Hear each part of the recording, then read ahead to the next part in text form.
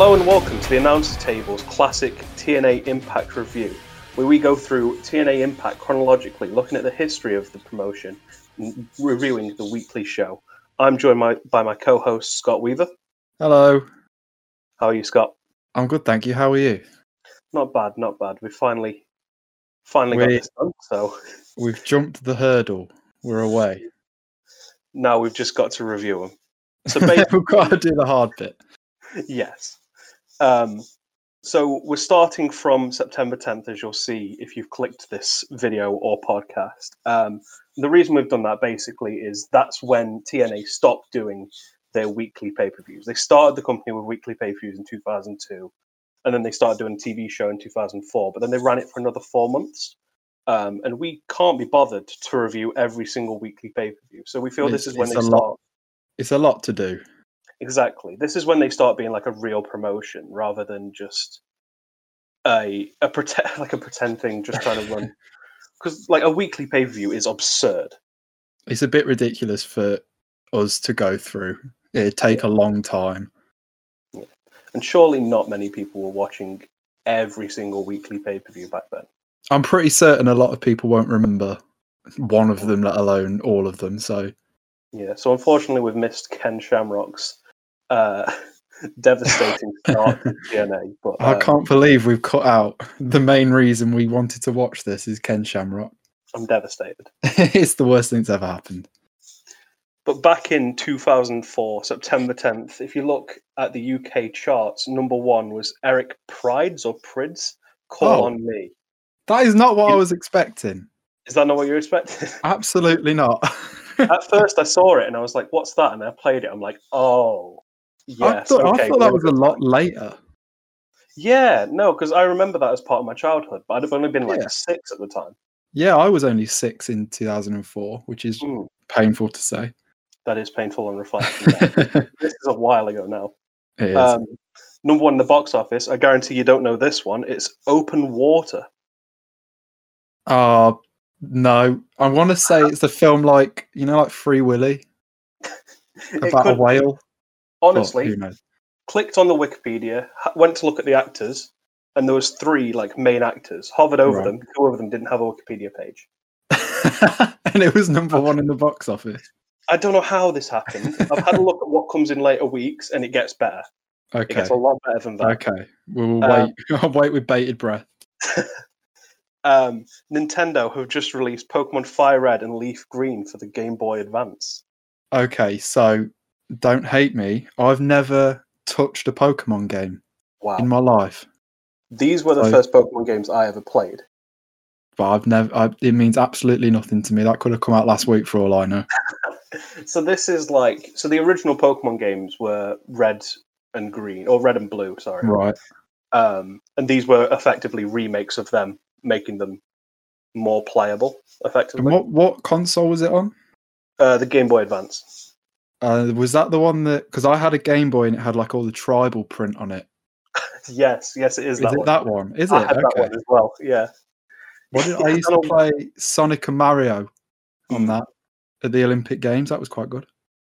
I don't know why they stuck a tribal print on it, though. I don't know, but it made me feel cool. And in football, Manchester United have just signed an 18-year-old from Everton by the name of Wayne Rooney. I mean, I don't think he'll amount to much, do you? Nah, sounds useless, to be honest. Absolutely. And over the battle line in WWE, boo. Any guess who the WWE champion is right now, September 10, 2004? Okay, so this is going to make... You're instantly testing my wrestling trivia, and it's absolutely terrible. Oh, I wouldn't know the answer. 2004, I'm going to say... So what Mania was that? Oh, that would have been 20. Okay. So I'll go with Jericho. It's JBL. Is it? It's was this when they were building Cena up? Yeah, so they'd be building up Cena for 21. Yeah. JBL's just beat Eddie Guerrero like a couple of weeks ago. Right. I should have known that, to be fair. And I haven't gone through every title because there's too many of them anyway, but the World Heavyweight Champion, any idea? Oh, it'll be someone like... It wasn't Booker, but I'm going to say Booker. It was the youngest ever world heavyweight champion, Randy Orton. Was it? Is this Randy Orton? Post-Evolution? Yeah, it would have been. This was... So it's a decent time on that side of things. JBL, I mean, yeah. Dark.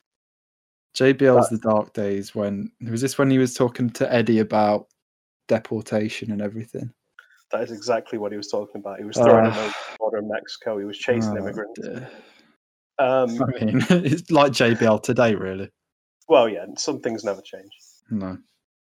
But who cares about WWE? We're here. We're here for TNA Impact. We're here for Ken Shamrock. We're here for Ken Shamrock only. Although, no spoilers, he doesn't show up in this show. Which was to my great disappointment, I must add. That ruined the entire show for me. It was 10 out of 10 until then. I wanted at least Frank Shamrock. Oh, God. Now we're getting done. So we opened the show with Mike Tenay and Don West in the ring in the Impact Zone, which I believe it is the first time that a TNA Impact has been referred to as being from the Impact Zone instead of the TNA Asylum. Ah. Wasn't the Asylum was in Nashville? Am I right? And then the Impact Zone was at Universal Studios. Yes. They say it at the start of every one, live from stage 21 at Universal Studios, Florida. Yeah, I realised. I like that, but it made it sound a little bit like an episode of Saturday Night Live. Yeah. So you were half expecting them to be like live from New York. It's Saturday night at the end of every promo. Oh, God. I mean, it turns into a joke at the end, so... Yeah. We've just come off the back of the final weekly pay-per-view, which... They big up huge. They were talking about it as the biggest ever show in TNA history. So I'll go through some of the biggest results in the card. So AJ Styles won a tables match against Kid Cash before being jumped by X Division champion P.T. Williams. As soon as I heard that, I'm like, oh, okay, we're in a good time. Yeah, P.T. Williams and AJ Styles is like a wet dream. Yeah. And then we've got... we go back into a bit darker stuff. Dusty Rhodes defeats Scott D'Amore with special guest ref Vince Russo. I mean, there's three names there. He just wouldn't put together in a wrestling match. I was going to say, if I want to watch wrestling, I don't want to see any of them men in 2004. Would it be too far to say that it's Vince Russo's best ever match? Oh, God. I mean, he was world heavyweight champion. I'll reiterate. Is it too far to say it's his best ever match, despite it being him being a former world heavyweight champion? It's got to be up there. And I'm sure it's Scott D'Amore's greatest match as well. I mean, there's probably not many to choose from. Oh, one thing I didn't mean to mention, actually. Obviously, we know this, but no one else knows this. Our dynamic. I don't know TNA that well. You watched it like before you watched WWE. Yeah. So when I was a kid, we didn't have Sky, so I never saw any WWE show or anything to do with WWE until I can't even guess, probably like 14. So I used to get told about it by a mate at school, but then one day I was flicking around on a Saturday morning and I came across Bravo, the old TV channel that used to show like Dog the Bounty Hunter all the time. And it was showing TNA Impact. I found out it was in 2007 or 2008. It might have been 2008. And the first ever match I saw was Jay Lethal getting his head crushed in a briefcase by P.T. Williams. So that was quite fun. What a start. I watched TNA for ages before I watched any WWE, so I kind of grew up on it. Did you watch it after it started getting bad? Oh yeah. Yeah. I watched it when Hogan joined and they put the ramp in and they made it a 4-sided ring and they basically killed the soul of the whole thing. Yeah. No, that's it.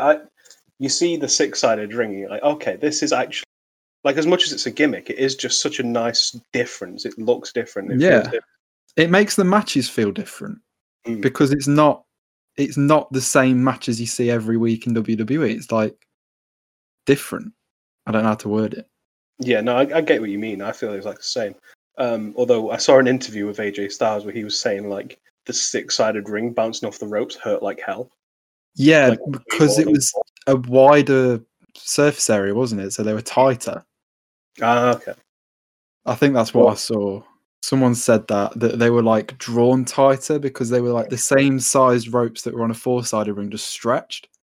Hmm. So they were so much tighter to bounce off of. But apparently, it made like springboard moves a lot easier because there was a lot more tension to push off of. But Well, screw AJ Styles back. I prefer the 6-sided ring. Yeah, who needs a back anyway? And then the main event of the last weekly pay-per-view, Jeff Jarrett versus Jeff Hardy. Unsurprisingly, it looked like an absolute mess.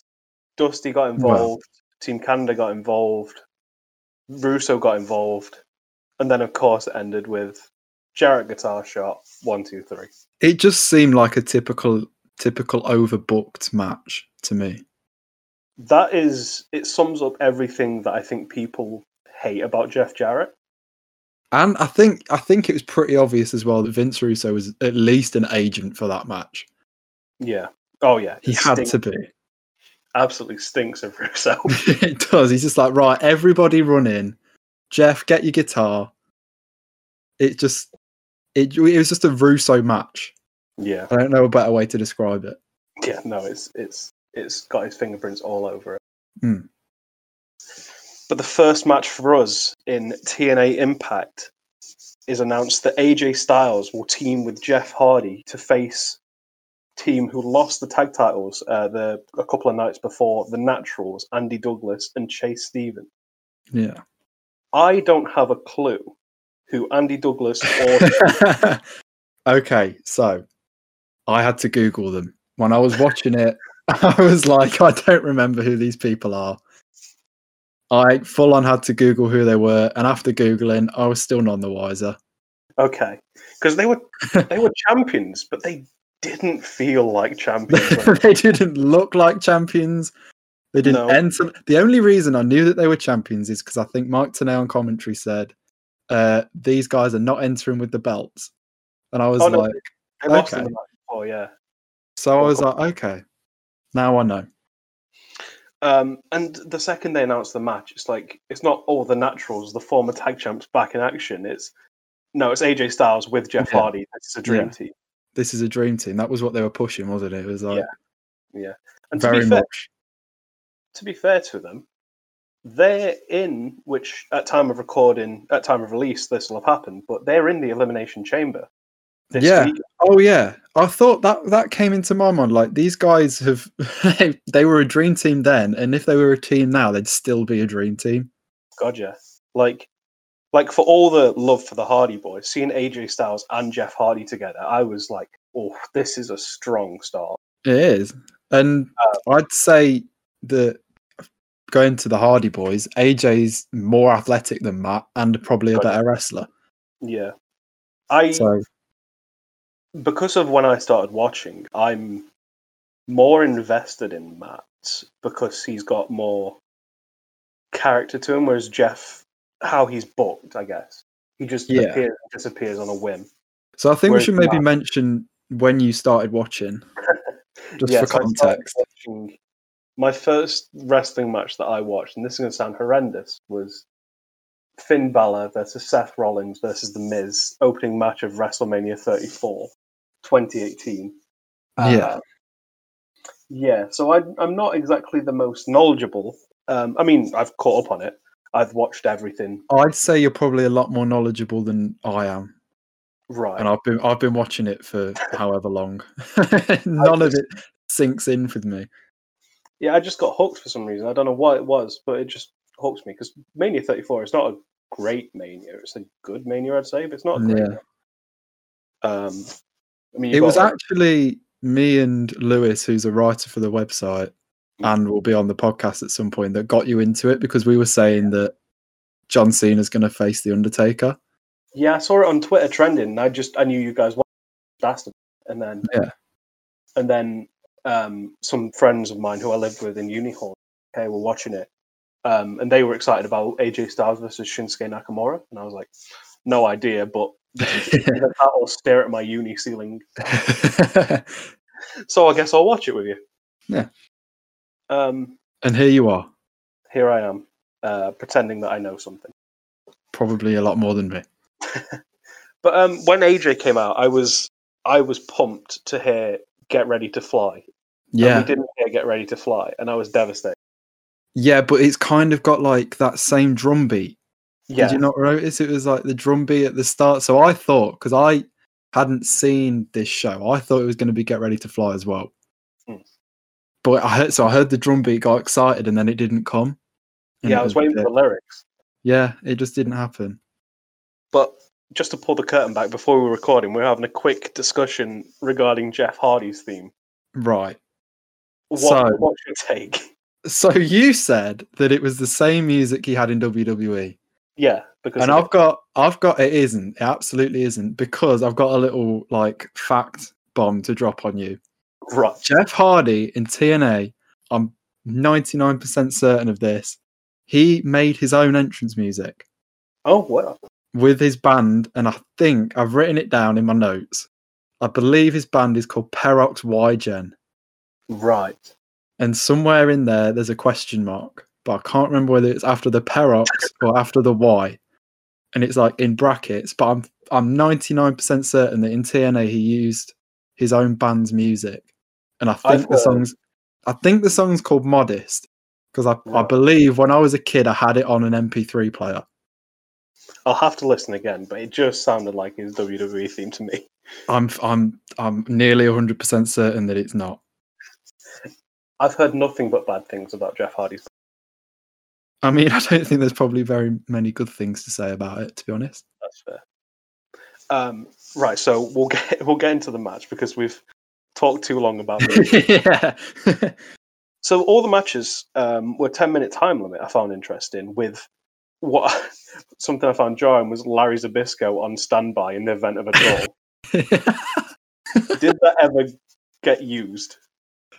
I mean, I don't think, because they had the little graphic at the top, didn't they, where it was like cool. Natural sports show, which I liked. I really liked it, but I don't think it ever was needed. I don't think poor old Larry was ever needed.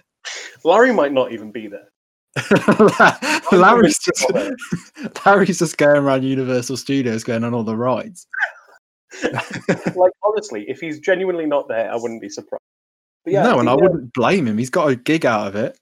Yeah, absolutely. But yeah, the thing you mentioned about the sports feel, it's something that you'd think like AEW would go for. Like they mentioned, they wanted a more sports feel, and that made it look like I was watching sports. Yeah, and they've got the rankings and everything, so you'd have thought it'd be like tailor-made. One thing AEW do is where Justin Roberts announced the time throughout the match. Yes, that is good. Which I like, because it makes it a bit more immersive. So like you're not sat waiting for a finish. And they do have a couple of time limit draws, but when they've come, you've never massively seen them coming. So no, but they don't overdo them. They don't say, "Oh, it's a sport now. We're going to have so many draws like it's football." But yeah, I mean, but no, I like the TNA graphic at the top. Yeah, no, I really liked it. So into the match, the Naturals work over Styles. They look for Natural Disaster as their finisher. Quite like that name. It's quite clever. I mean, it was the Natural Disaster's finishing move. Oh, so they just took it? I think so. Oh, nice. He escapes with a Pele kick. They always say Pele. I'll say Pele, yeah. Before getting the hot tag to Hardy, he threw some of the worst punches I've seen in wrestling. AJ hits a brainbuster. Jeff hits a swanton, allowing them to win. Yeah. AJ was a little sloppy in this match. Yeah, I mean, I don't know how old he was at the time, but I don't think he was too old. So whether he was still pretty green. He's like 43 now, and that was like what? Oh, God.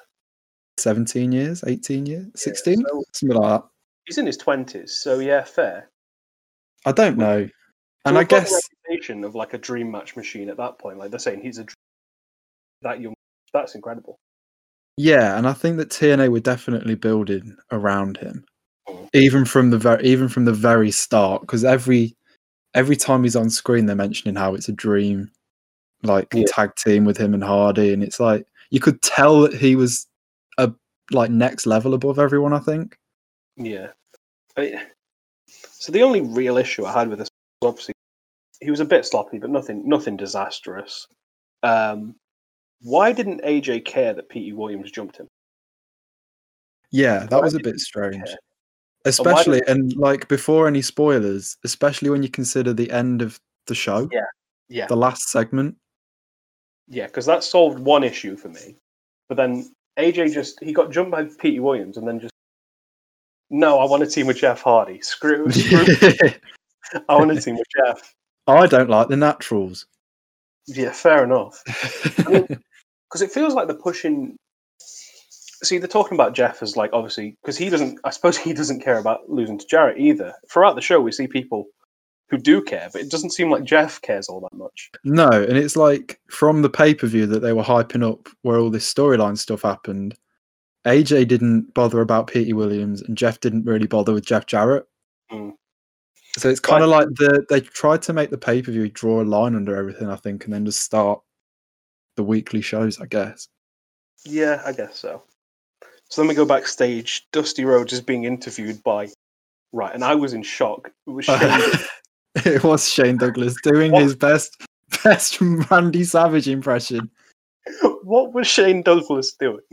I don't know, but I absolutely loved it. Oh yeah, no, I was thrown. I was like, that looks like Shane Douglas, and he just called him Shane. Surely it's not. Oh, yeah. He didn't just call him Shane. He called him Shane, baby. Oh, did he? He said Shaney baby, which made it even better. Yes.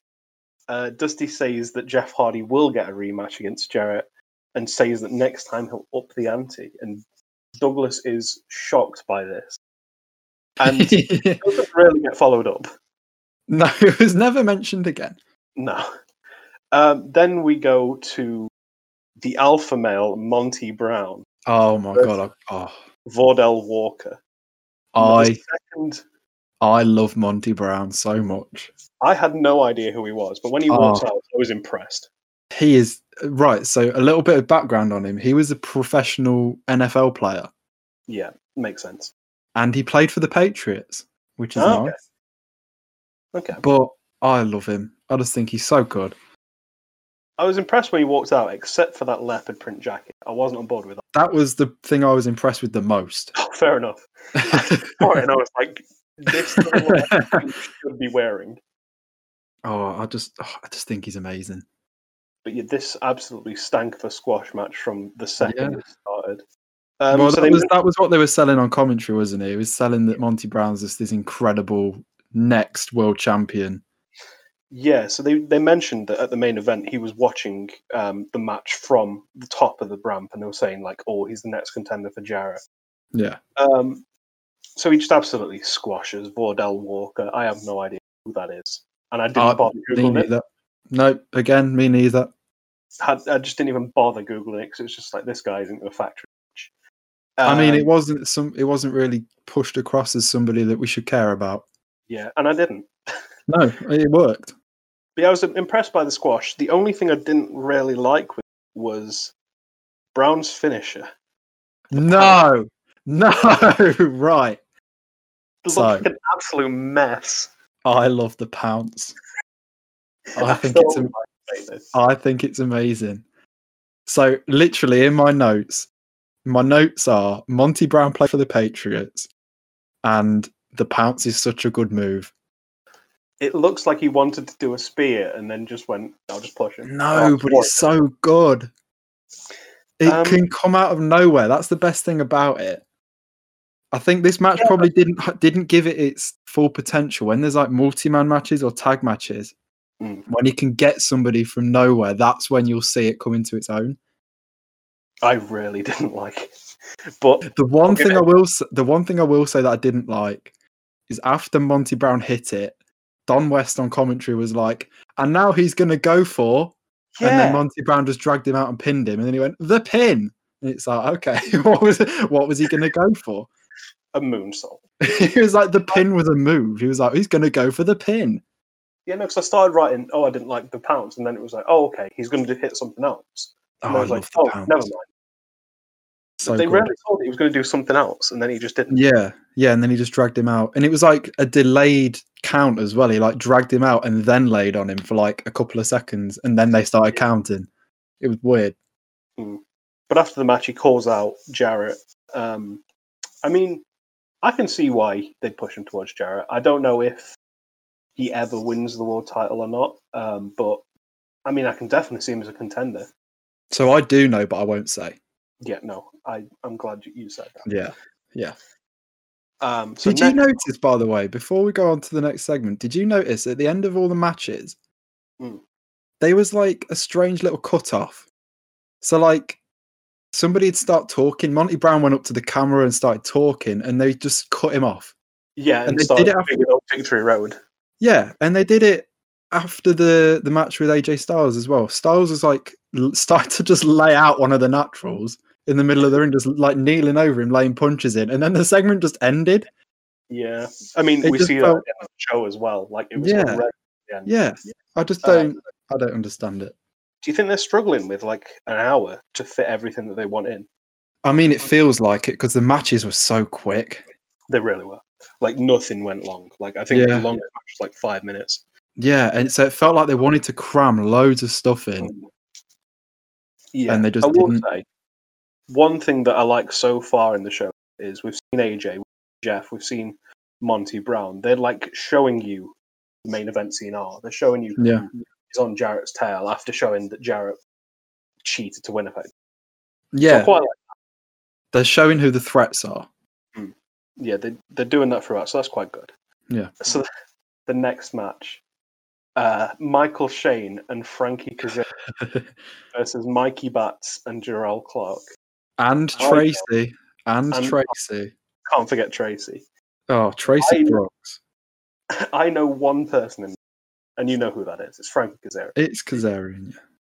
I was shocked by his ponytail. Were you? I know him as I knew him as a bald man, and now I know that I think he's had a hair transplant. Has he? I think so. He's got hair now. I didn't know that. He's looking like Randy Orton. So throughout all of these TNA shows that we're going to be watching, just get used to him having long hair, because all I knew him for in TNA was long hair. So when I saw him as a bald man, that blew my mind. See, I've only known him as Christopher Daniels' mate. Oh, you've got so much to look forward to. It's going to be weird watching this at the same time as watching AEW and seeing him just like 20 years older. Yeah, it's going to be weird seeing people like Kazarian still wrestling, and then people like Tracy Brooks, where who knows where she is. Not a clue. Or Michael Shane, or Mikey Batts, or Bless them. But before the match, they show that Batts and Clark pinned, I think it was Kaz, in a 6-man tag match. Yeah, and they hit a reverse Rana off the top rope, which looks sick. That did look good. That match looked really good. I didn't watch it. That match looked good. I didn't watch it either, but I can assume it was all right. I'm giving absolutely zero time to those weekly pay-per-views. So, to get onto the match, Shane and Kaz combine for a giant swing to Clark. Then Shane just goes and kisses Tracy on the side, which lets them just get the hot tag. Like, that structure was horrendous. Batts runs wild for a little bit, but Kaz and Shane hit them with the finisher called Modern Art. I did not know that was what it was called. They called it Modern Art, but it's the same finisher as, I don't know if you know, the Eliminators from ECW. Remind me. Oh, you wouldn't know. One of them's Perry Saturn. This is what I mean, where you've been watching wrestling for a lot longer than me, and you know a lot more about it. Yeah. So Perry Saturn was one of them. Couldn't tell you who the right. They had a finisher called Total Elimination that what's his name on commentary? ECW. Joey Styles. There you go. Joey Styles would absolutely scream Total Elimination. and it looks incredible. It looked better than these two doing it, but Yeah, still good. yeah, it was nice. Weird that Bax and Clark won on pay-per-view, and then they just get a win.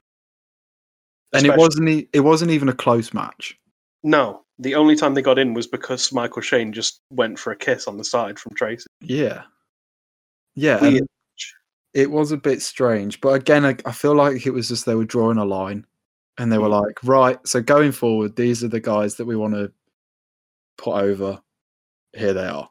Yeah. So That's what it felt like. Are Shane and Kaz like long-term and established team? So without spoilers, Mhm.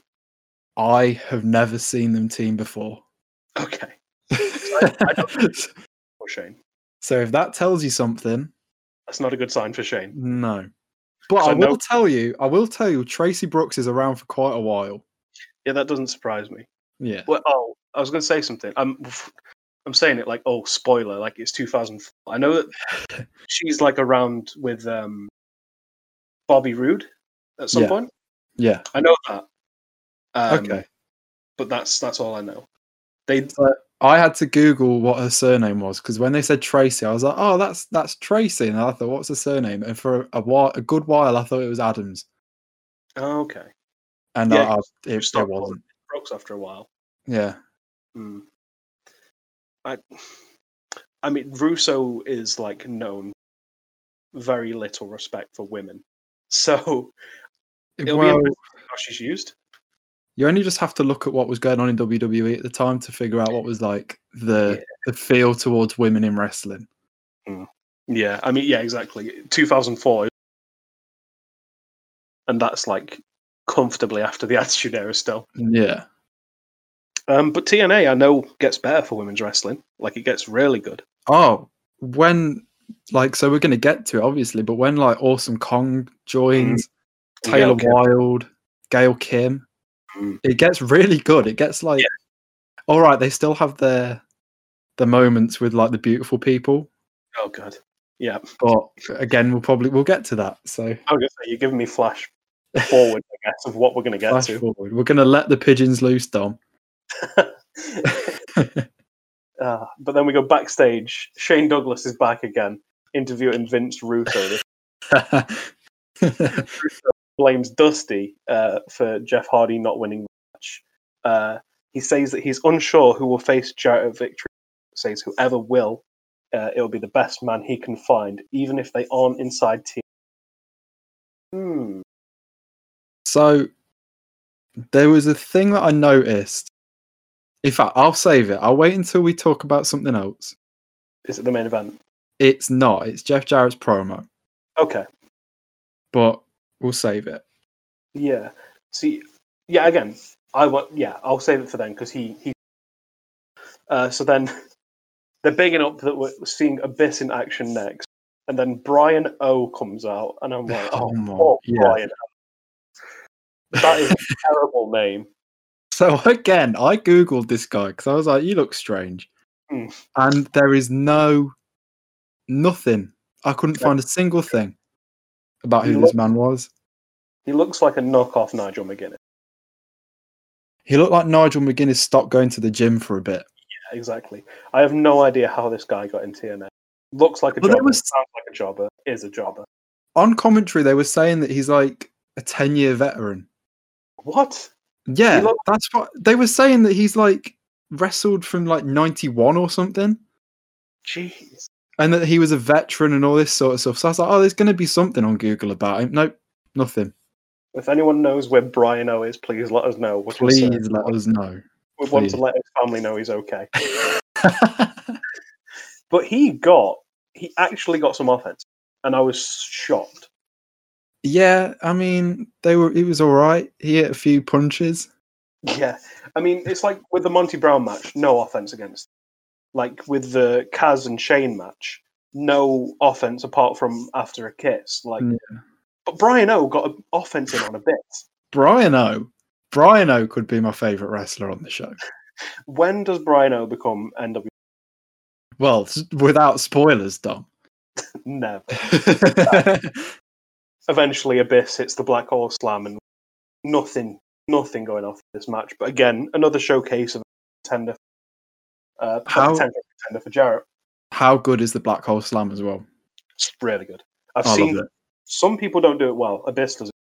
Abyss does it. So Abyss is so underrated. Has always been underrated for what he did in TNA. Yeah, He's so good. So he's still good. going today. Yeah. And his character work as well. Oh When god, when he becomes Joseph Parks, it's like, wow, so good.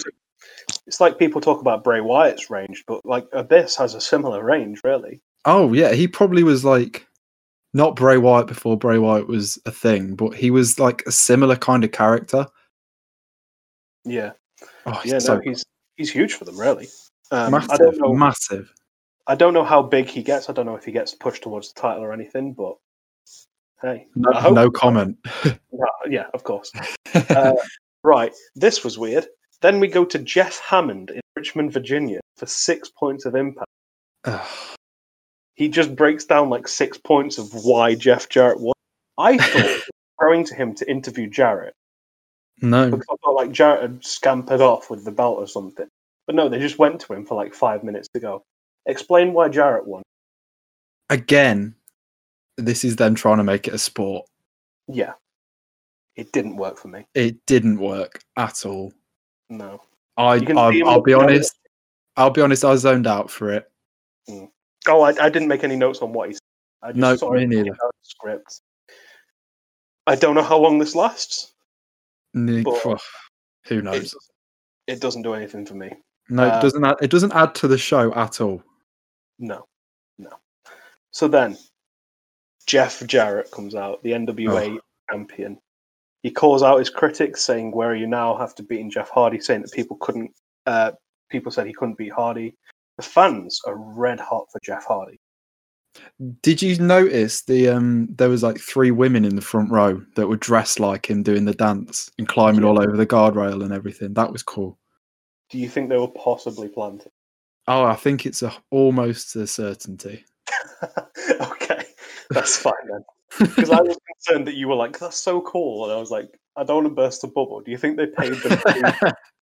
I mean, one thing I was going to mention is TNA were pretty renowned for just grabbing people from going on a Universal Studios tour and saying, "Look, do you want to come watch wrestling?" Yeah. So you could tell there was a shot right at the beginning of the show, and there was a guy with like his family, and you could just tell that they were like Brits abroad that were on holiday. That had been dragged. One of them was wearing an old Real Madrid shirt. Yes, I did see him. Yeah. I saw the Real Madrid shirt. They were just sat there, like not really knowing what was going on. The camera was on them. They were giving like a little cheer.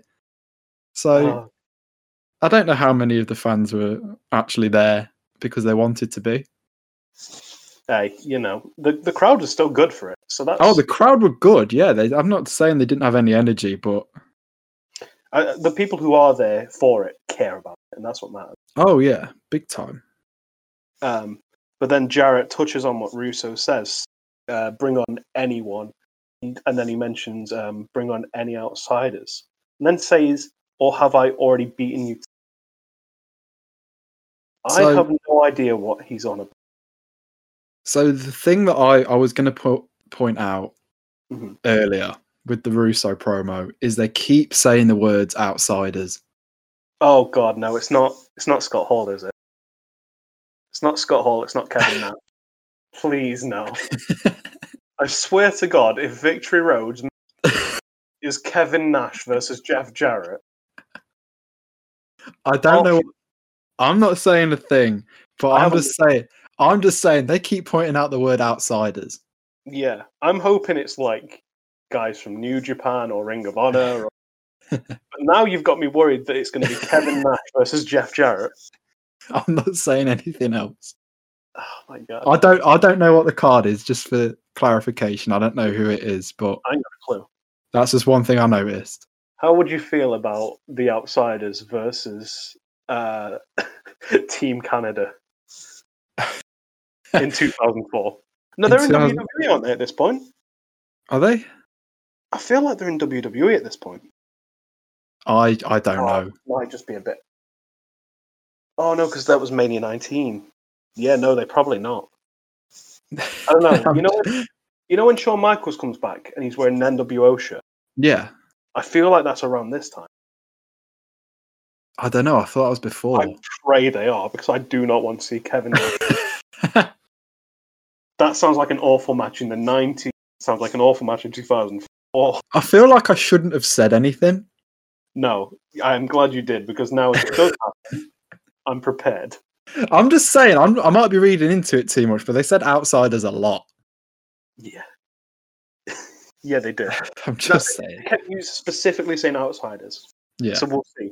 We'll see what happens next week. But first, the main event. The new tag team champions, Chris Harris and primetime Elix Skipper. The Wildcat. The Wildcat, of course. So Skipper is with Daniels. Is with Christopher Daniels. Daniels and James Storm, America's Most Wanted. Yes, James Storm's with Chris Harris. Yeah. Yes. So are they the Wildcats at this time? Oh no, they are America's Most Wanted. Yeah. Okay. So I think all 4 of them are AMW. Oh, okay. I think I might be getting that wrong. I might have just misconstrued it, but I think all 4 of them are America's Most Wanted. And it was yeah, they kept saying a lot of like acronyms. Yeah. But yeah, basically what I gathered is that Harris and Skipper don't normally tag together. They weren't challenging for the tag titles on that night, but then they came together because the Naturals jumped whoever was supposed to be challenging for them. They beat them and won it, and it's like the classic. How on earth will they get along? Yeah. So I think it was Daniels and Skipper were a tag team. Yeah. And Harris and James Storm. Yeah. Okay. Yeah. So for this match, they came together just for a joint hatred of the nation of Canada. Yeah. I've never seen Canada as villainous, but in wrestling, apparently they just are. What did you think of the Canadian flag being on a hockey stick? That is incredible. I really like it. It is one of my notes. It's so good. I couldn't believe. That's genius. It is just clever, isn't it? It's like you can give Russo as much bad mouthing as you like, but stuff like that, it's just such good touches. I can almost guarantee Russo had nothing to do to do with that. It was probably just Scott D'Amore. Fair enough. Team Canada, Bobby Roode and Johnny Devine. I can't say I know much. Obviously, know Bobby Roode. Yeah, he looked great here. You can just tell, can't you? You Yeah. can just tell that he's a. There's one point in the match, and I don't know if you're gonna go through the match or not, but there's one point in the match where he faked a tag. And while the referee's back was turned, and came in and said that he was the legal man, and the referee missed the tag, and it's just stuff like that. Yeah, it just sets him apart. It was so good. It's gutting to see how he's been treated since getting to the main roster. Yeah, but there's a lot of good talent. Oh yeah, but I mean, he isn't glorious here, so I guess no, he's not yet. So yeah, Harrison Primetime. Dominate Roode to start with, but then Roode gets on top, dominates Skipper. Devine hits a moonsault called Divine Intervention. Big fan of that. It's very good. Harris makes the save. Skipper gets tagged in, and at this point, I just noted is massive. I just saw him next to Bobby Roode, and I was like, "Oh my!" Yeah. How on earth did he not work out in WWE? I don't know. Because he was there. Was it? Had him telling, oh, have you not seen the clip of him telling the knock knock stage? No. First thing you do after this, watch that. I can't remember. Okay. His name was Braden Walker. So he goes, Braden. knock, and they go, who's there? And he goes, Braden Walker. And I'm going to knock brains out. One of the worst promos I've ever seen. Can I just at the start of the match, did you notice what the crowd did? No. Somebody in the crowd stole the tag titles. What? Right. So I think go back and watch it. At the very start of this match, somebody in the crowd grabs one of the tag titles and passes it to the back of the crowd. So I was noticing, but at the very start of the match, I was watching the crowd and they were all like turned around, and I thought, why aren't the crowd watching the match? And then I see this one guy and he's like stood up on the like guardrail holding one of the titles up. What? I didn't even know. Right. I was like, what is going on here? And I was like, because nobody said anything about it. There was just like, all the crowd were turned. And I was like, why are the crowd turned? And eventually it gets passed back down to the front and given back. It was just like such a weird moment. Oh, God. No, I missed that. I can't believe I missed that. I go back and watch it because it made me laugh. So to finish this match, Skipper and Harris look to combine for what looks like a heart attack, but D'Amore hits Harris with the Canadian flag hockey stick. Yeah. Skipper does a mad over-the-top rope flip to wipe out D'Amore, but Rude attacks Harris with a Northern Light lariat before Divine pins to win. Yeah. I really thought that Harris and Skipper were going to win, but I like this. I like Team Canada as a concept, as a team. They look really good. Yeah, and they're full of that. Like the whole group as a whole are just so talented. Like the guys that are in the group, even Johnny Devine. Like Johnny Devine's in TNA for as long as I can remember. Yeah, all of them are just so good. And to be honest, Chris Harris and Skipper, they don't need champion because we know that they're not going to get along that well. And building up Team Canada for a tag title match, that's good. It seemed like when they came out, actually, Scott D'Amore was screaming like, we're going to get the tag titles. And it was like, this isn't the title match. This isn't the title match. Yeah. Actually, I noticed that. He came out and he was like, we're going to win the tag titles now. And it's like, it's not for the titles. Yeah, that was really weird. Yeah. After the match, Team Canada storm out, start beating down Skipper and Harris, and then their partners, Daniels and Storm, come out. And then, they make the save. And then out come the Naturals to help Team Canada. Yeah. And then after that, I don't know if you noticed who ran in. Yeah, right. So I've noted this down, and I don't know if I'm right. I've got two names. I've got two names. Ron Killings, aka R-Truth. Yeah, and Conan. Yeah. So the note that I wrote was the end where Conan and Ron Killings come in is very funny because no one says anything. They don't even address it. They're so desperate to try and sign off the show as they're brawling. Yeah, so and one thing that I do like, one thing I loved about this whole beatdown is that the Canadian anthem's playing throughout. Yeah, why did they not stop the music? So Team Canada run down after the match and start beating down, and the whole time it's like da da da da. It's like this is the best imagery you can get. It's just people being beaten up to the Canadian national anthem. Yeah. And even when they're like getting beaten up themselves, it's still playing. Why is it still playing? And why were Conan and R-Truth there? I'd have to look up if they were with them, but I don't know. I know that. I just think that they were probably paid to be on the show, and they said that they wanted to be booked somewhere, so they just chucked him in. Conan looks old here. Yeah, and like at time of recording as well, he's just got out of hospital. Oh, really? So yeah, he had kidney issues, and he tested positive for COVID. So like, all thoughts to Conan at this time. I feel bad now. No, because he did look old. Yeah. I mean, God, if he was old then. For a minute, I didn't know who it was. Yeah, no, I paused it and I was like, that's Conan. Yeah, it's like Conan and Ron Killings are here. I'm finding it so hard not to say R-Truth.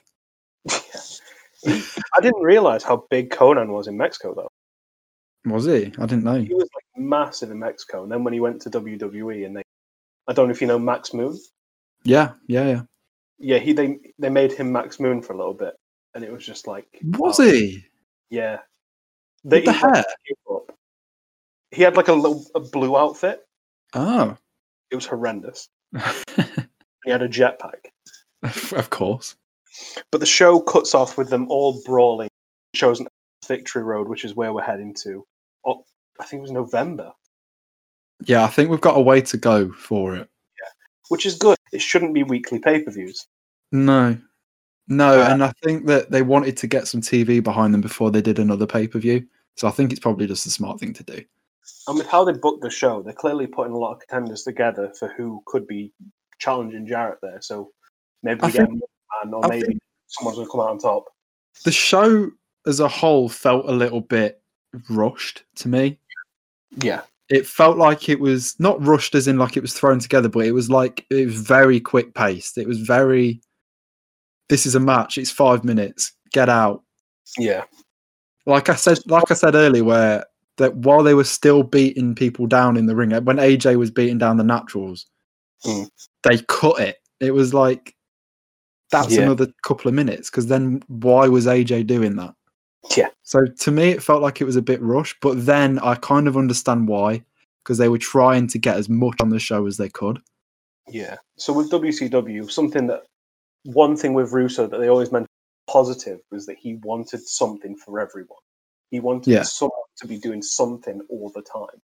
And you can see that in this. And it's good, but it's to the detriment of the show, because none of the matches get to, like, you needed half of these matches, really. And the matches, some of the matches could have just been like a backstage promo. Yeah, they could. Like you didn't need to see like Monty Brown just pin somebody in 30 seconds. Yeah. You could have just seen even just like a highlights package. Like you do that on a Raw because it's 3 hours and you have time. Yeah. But this is 44 minutes of television. Like you need to be more selective.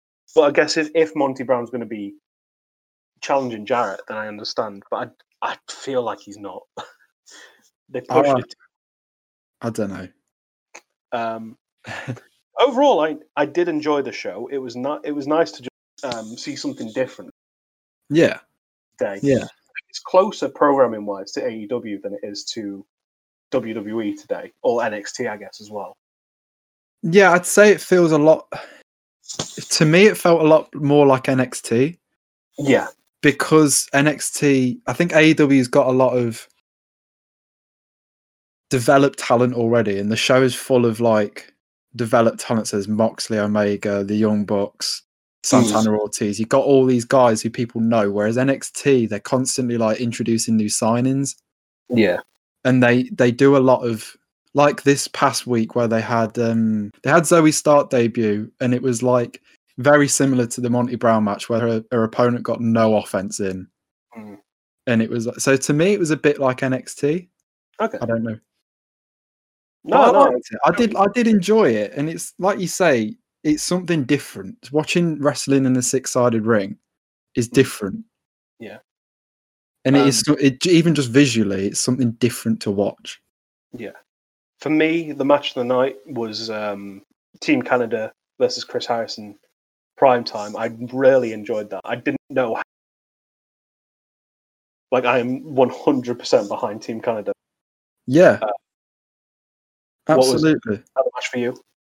I think that's probably the only match that I could give match of the night because it was longer than 5 minutes. Yeah, that's fair. It's a struggle to like, and I know it sounds sarcastic, but every other match was like 2 minutes long, so it's hard to put anything together solid match wise. Yeah. So yeah, I'd say that's probably my match of the night as well. But I'm genuinely excited for what's coming next week. I want to see what this Outsiders thing is. So, are you sure? Are you sure about that? If it is, it's a good laugh. It's a good meme. Yeah, we go into it with open arms. Yeah. And we see what happens. But that'll do it for this week. Thank you for joining us for the classic review. We'll be back next week for the September 17th episode, where hopefully there's no Kevin Nash. Thank you for watching. Thank you.